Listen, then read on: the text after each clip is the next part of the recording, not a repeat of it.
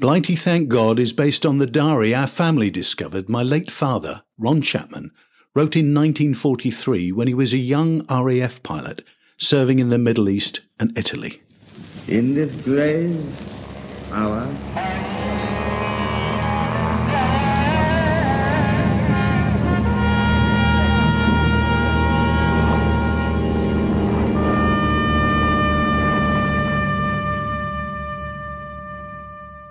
I'm Neil Chapman and a former journalist.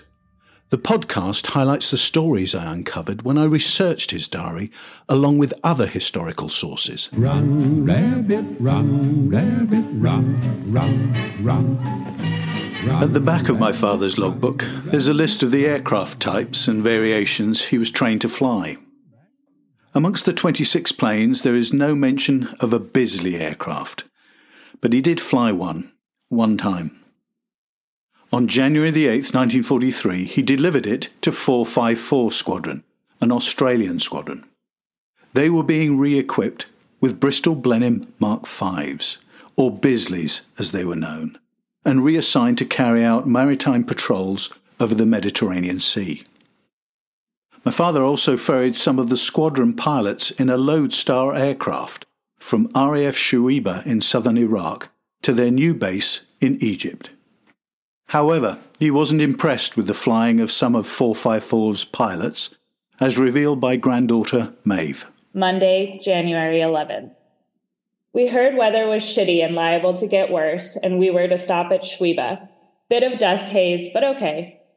It is a change to fly in a decent machine. Had to pick up some of 454 Squadron who had taken Bisley's lair. They had flown in formation, each plane a full crew. The dim twats. Just weeks earlier, 11 Bisleys had flown in formation over Tunisia. They were jumped on by German fighters.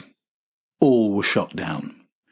Originally designed as a heavily armoured ground attack aircraft, by the time the Bisley entered service in 1942, it was hopelessly underpowered and outclassed by enemy aircraft it came up against. Pilots who flew them dubbed it the Grisly Bisley.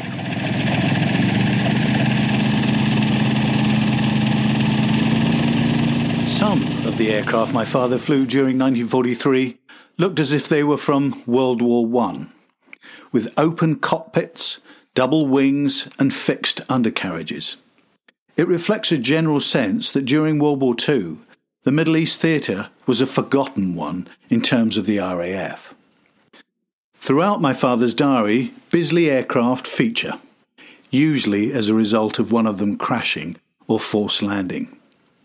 In my research, I came across at least 4 airmen killed in 2 separate crashes and a temporary grounding of the Bisley that had fatal consequences too. Another episode of Blighty Thank God, called A New Ghoulie Chit, looks at the 2 downed Bisleys my father helped to salvage, one on a small island off Saudi Arabia called Jinnah, and another in Sheerness, Oman. The planes both belonged to Sharjah-based 244 Squadron that carried out anti-submarine and convoy protection patrols in the Arabian Gulf and Gulf of Oman. The squadron was supported by a communications flight at RAF Habbaniya, where my father was based. Here's what he wrote when the engineer-fitters he flew to Jinnah Island first assessed the damage to Bisley BA-408 that had force-landed there. Sunday, April 4th. Got up 7:30. Went to Drome and took off for Jinnah 1:25. Had a bit of Drome to spare. Bisley has 8 DUF cylinders port and 4 starboard. A month later, the DUF, or broken cylinders, were fixed enough so the plane could take off. Belching smoke from one engine, it finally force-landed again a short time later in Kuwait. It's evidence that the Bisley suffered from engine problems. According to the 244 Squadron Commander, Wing Commander Ronnie Rotherham, his squadron was used as a dump for unwanted equipment. And when his squadron's Blenheim Mark IVs were replaced with Mark Vs, Bisleys, they were already suffering from engine corrosion. Here's Ronnie Rotherham, long after the war, giving his verdict on the Bisley aircraft. But the Blenheim 5 was an appalling aeroplane. There's no other way of describing it. They put a large power turret in, armoured windscreens, more armour plate, and same engine, so it flew like, well, it only just flew. During the course of the year I had them, I lost 19 of them through engine failures and crashes. Not many crew, I only lost a couple of crews, but the rest managed to make it safely to shore and crashed. While his description of losing crews is very matter-of-fact, for the pilots and crew, flying in a Bisley could be a terrifying experience. Here's how Wing Commander Tony Dudgeon described piloting one in his book Wings Over North Africa. An operational Bisley was, to my mind, a detestable flying device. You had to keep your wits about you, for it had several foibles. Perhaps the worst one was that there was so much weight in armour plate, guns and rear turret that its beefed-up engines barely got it off the ground on a hot day. For example, the engine cooling shutters had always to be open on the ground to avoid overheating. Omitting to close them as you began your take-up run would cause you to race, still on the ground, off the far end of the airfield. This resulted in a sheet of flame, a great roar, and a dirty black mushroom cloud of exploding petrol. End of one airplane and its crew. Not kindly and forgiving, no wonder it became known among my colleagues as the Grisly Bisley. Keeping the Bisley airworthy was extremely difficult. Engine changes were needed every 120 hours of flying. Still, aircraft suffered engine failures. Given how despised the Bisley was, it's surprising my father had to expend so much effort into rescuing two of them that had crashed in remote areas. Here's just some of the frustrations my father describes about the job of flying between Sharjah and Sheerness in Oman to supply the RAF fitters fixing up Bisley No. 2 that had lost its propeller. Tuesday, May 25th. At Sheerness, they haven't moved kite, bridge ditch, touched F engine, tried other engine. All they've done is ate and slept, not one thing more. This Sheerness business is getting my goat. The plane will obviously corrode, and the mob there under that stupid bloody corporal are useless. I can see us doing a hot season here. Clearly, uppermost in his mind was the prospect of enduring a hot season based at Sharjah, where summer temperatures can reach 120 degrees Fahrenheit or 48 degrees centigrade.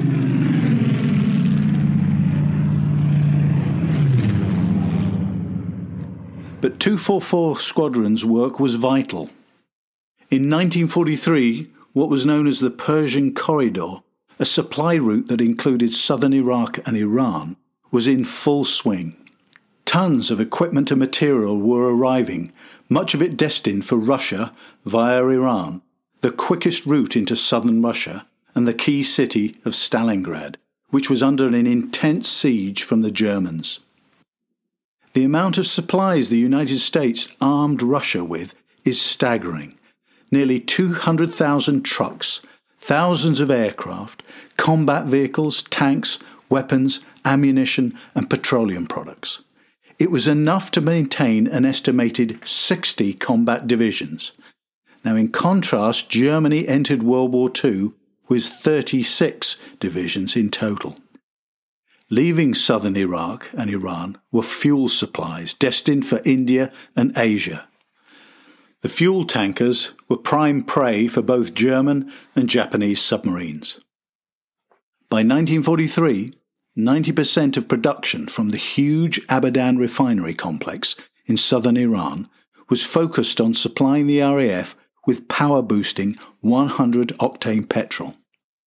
Having 100-octane petrol was an advantage over the German Luftwaffe that RAF Chief Arthur Tedder felt made a key difference in the Battle of Britain.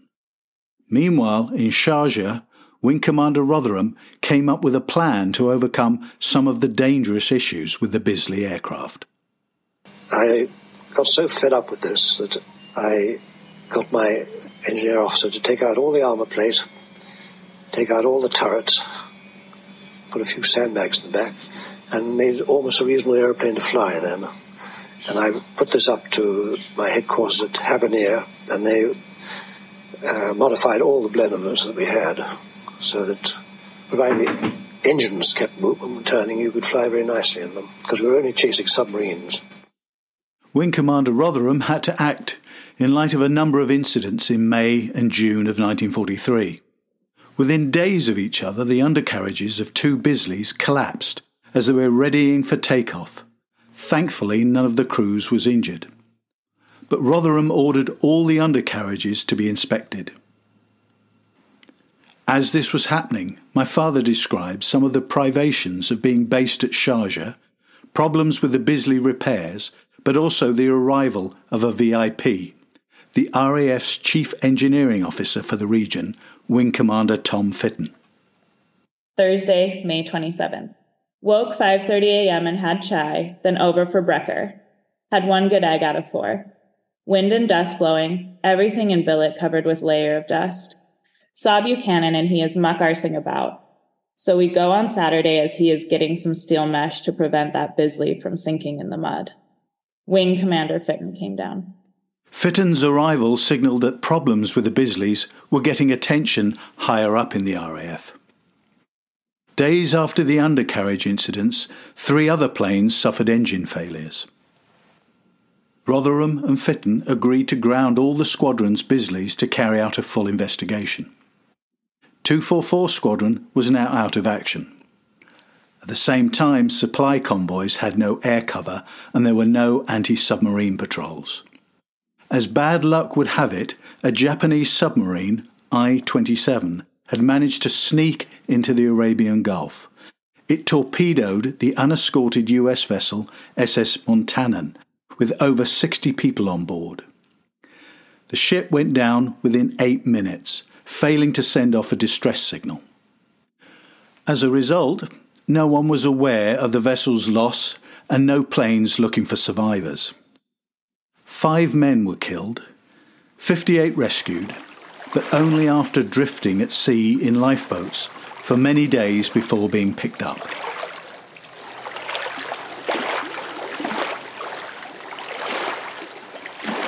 By mid-July, 244 Squadron's Bisleys were back in operation, but there was yet another tragedy.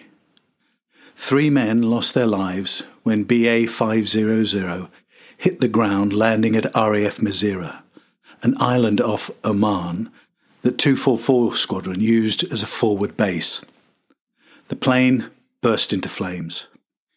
Killed were pilot, Flight Sergeant Don Nash, 22 years old, from Basingstoke, England, Navigator Flight Sergeant George Keir, 33, from Montrose, Scotland, and wireless operator Flight Sergeant Montrose Sublett, 28, from Maylands, Western Australia.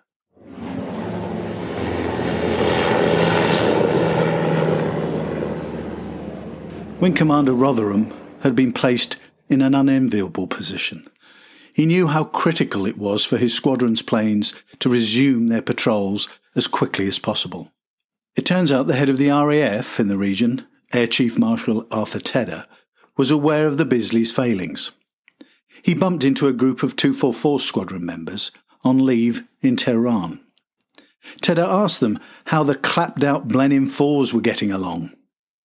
He gave them a heads-up that they were soon to receive Mark V replacements, Bisleys. But when the men reacted positively, Tedder warned them not to get too excited. So when the Bisleys arrived, the men realised why.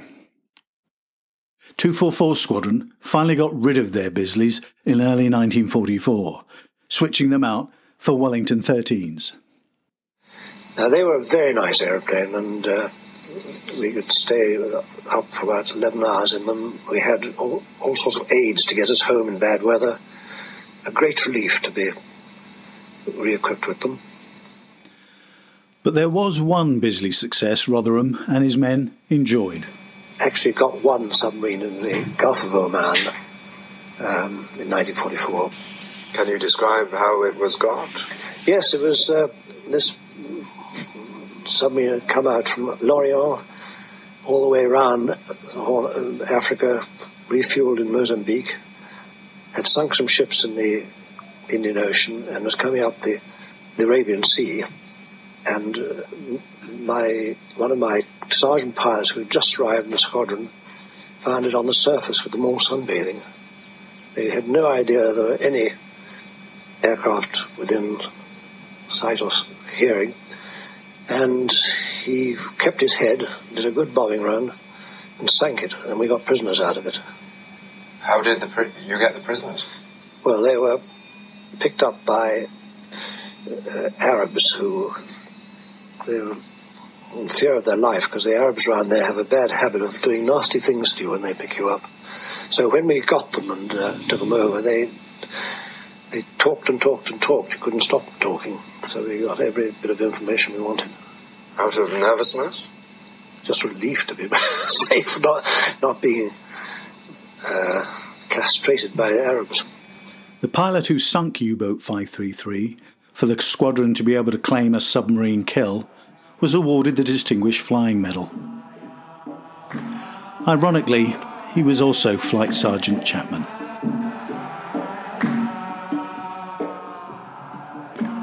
As I researched the two Bisleys my father helped recover, I kept coming across evidence of many other Bisley crashes around the Middle East at the time. That's when I discovered how despised it was. And it seems incredible that an aircraft known to be so deadly dangerous was in use for so long. But then, this was a war. Risks had to be taken. What did become evident to me was that the young men who took those risks displayed an incredible bravery by flying, and sometimes dying in, the Grisly Bisley.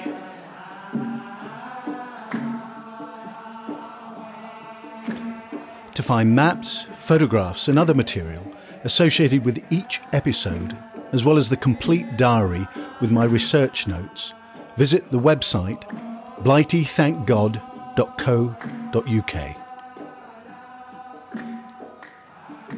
The diary extracts are read by Ron Chapman's 8 grandchildren. He'd be proud of all of them.